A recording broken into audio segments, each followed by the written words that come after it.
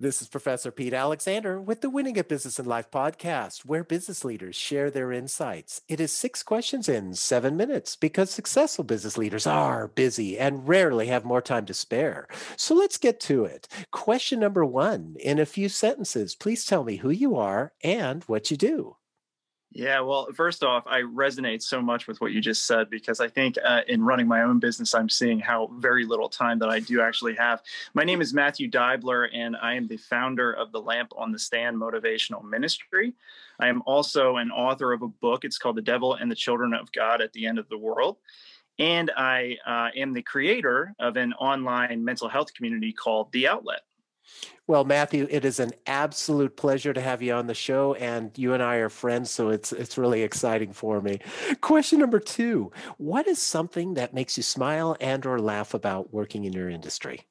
Oh, so a number of things. As it relates to making me smile, I think it's, hearing the stories of other people's redemption, the difficulties that they've encountered throughout their life, whether that's a mental health journey, whether it's specifically a spiritual journey, but, being a part of their lives in a way where they feel that I am trustworthy, that I am a source that they can go to have a conversation, to find guidance. When they share those stories very openly with me and I can participate in their victories, it's just so fulfilling. And it leads me to feeling so motivated in the work that I do and so passionate about pursuing it further because hearing the redemption and the overcome in other people's work is just so moving to me. So I'd say that that's probably the one thing that gives me the most joy.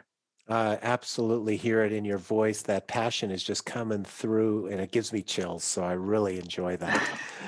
Question number three. I have a fictitious book with all the answers for business. What chapter would you think most companies should read? I would say adopt a servant mindset. I think that is so critical for business, that you put not only your people internally first, but your customers first. You think about how you would want to be treated if you were an employee or if you were a client, and really make that your priority. Obviously, we all want to be successful. We all have a desire to earn an income. We want to build, we want to grow revenues. But I think if we make those other things a priority, then everything else just kind of follows suit. I like what you're saying there, and I would agree because there's not only is it being able to serve others, but there is this sense of accomplishment and making a difference that is you can't quantify that, but it's so important. Would you agree?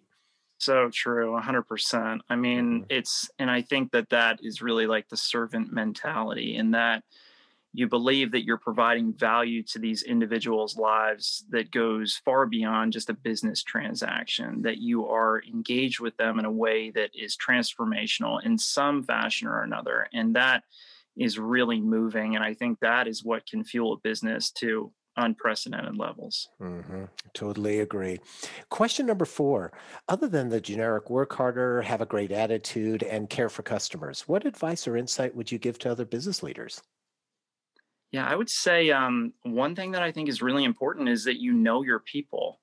And I think that goes beyond knowing them for the skills that they utilize in their 9 to 5 work, because they may be, fulfilling a specific role for your organization, that, maybe accentuates their skills, but perhaps there's other things that they can be doing for you. There's other value that they can bring to the table.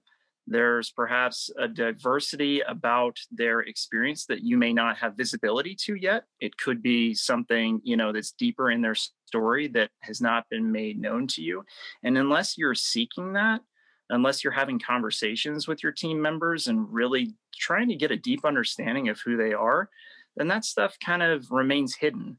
And I don't think that you can get the greatest performance out of your team if you don't really understand who they are and what makes them tick, and how you can best position them to utilize the unique and amazing talents that they have. And everything that you're saying, I think that if you implement that, I would imagine that it also builds a lot of trust and loyalty within the organization. Would you Oh, agree? yeah, absolutely. I think that really establishes a culture that wraps its arms around its people. And when you have that trust and you have that loyalty established, you're going to get people that are committed for the long term, that are willing to go the extra mile, that are willing to fight, for the business. And I think that's so meaningful. People want to feel like they belong. Mhm. They go home and they have a sense of belonging with their family members. Can we create that same sense of belonging in a business structure? And I would argue that you can. And I would agree with you. It's great. Question number 5. What other business leader like yourself would you like to acknowledge and invite to be on my podcast? Yeah, so I have a gentleman in mind, and I think he's just a phenomenal storyteller. He's got tremendous experience. He's got an amazingly powerful redemption story. He's been to the bottom and back, and he's had many great successes in his lifetime. His name is Jeff Bauer. And so I would definitely encourage you to reach out to him because I think he would just be a very engaging guest on the podcast. Perfect. I'll reach out to him. He sounds like a great opportunity to interview. Question 6, our final question. Please tell me about your first job. Ah, yes. So my first real job as an adult out of college, I was working in the city of Philadelphia. So I always had this desire when I graduated to move into the city. And so I was seeking employment and I found an opportunity pretty quickly. Soon after I graduated, I think I started a week or two later, actually. And what I didn't know was that I was getting into an MLM type of scheme, multi level marketing. And it was extraordinarily taxing. I was working very long hours and I was selling kind of promotional products and services, really just knocking on doors. And that included residential doors, it included business doors, it included stopping people on the street to pitch them. So it was really a baptism by fire, if you will, into the sales environment, which I never really thought sales would be a fit for me in my career. My father had gone down that path, and I kind of had expressed my desire to avoid it at all cost. And then here I am all of a sudden finding myself in this environment where I'm forced to actually like stop people on the street and pitch them on these products and services.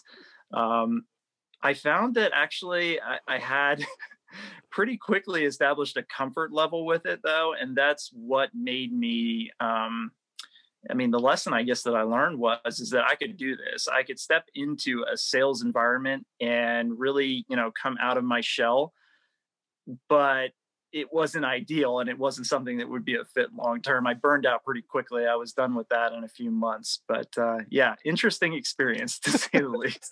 I love the story. Great storytelling with that as well. And I totally could visualize going and trying to pitch people right there on the street and stuff. Oh my Talk goodness. about and then door to door and getting people that aren't going to open the door or to slam the door on you Oh and yeah. stuff. Yeah, people in their nightgowns and things. I mean, all kinds of stuff you'd run into. Dogs barking at you, chasing you down the street, sneaking through buildings, trying to call on businesses. I mean, it was pretty intense, but for a guy that had had some anxiety earlier in his life, I really had to set that aside. And I'll say that that was the one really good thing about the experience was that I was able to shed that pretty quickly and just, like I said, come out of my shell and be a salesman.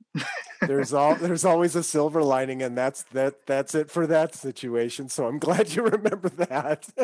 Yeah. Oh, so Matthew, thank you so much for being on the show. How can people find you?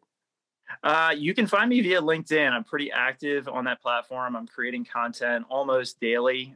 You can also find me at my website, which is lamponthestand.com.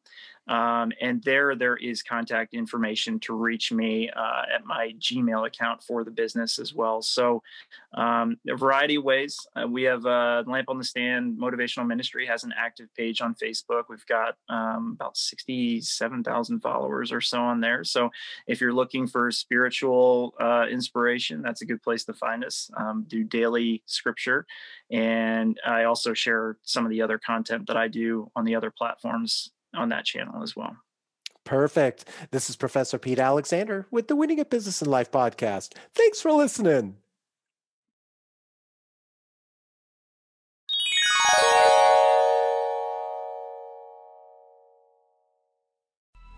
Coming up on 5 Minute News, I'm Anthony Davis.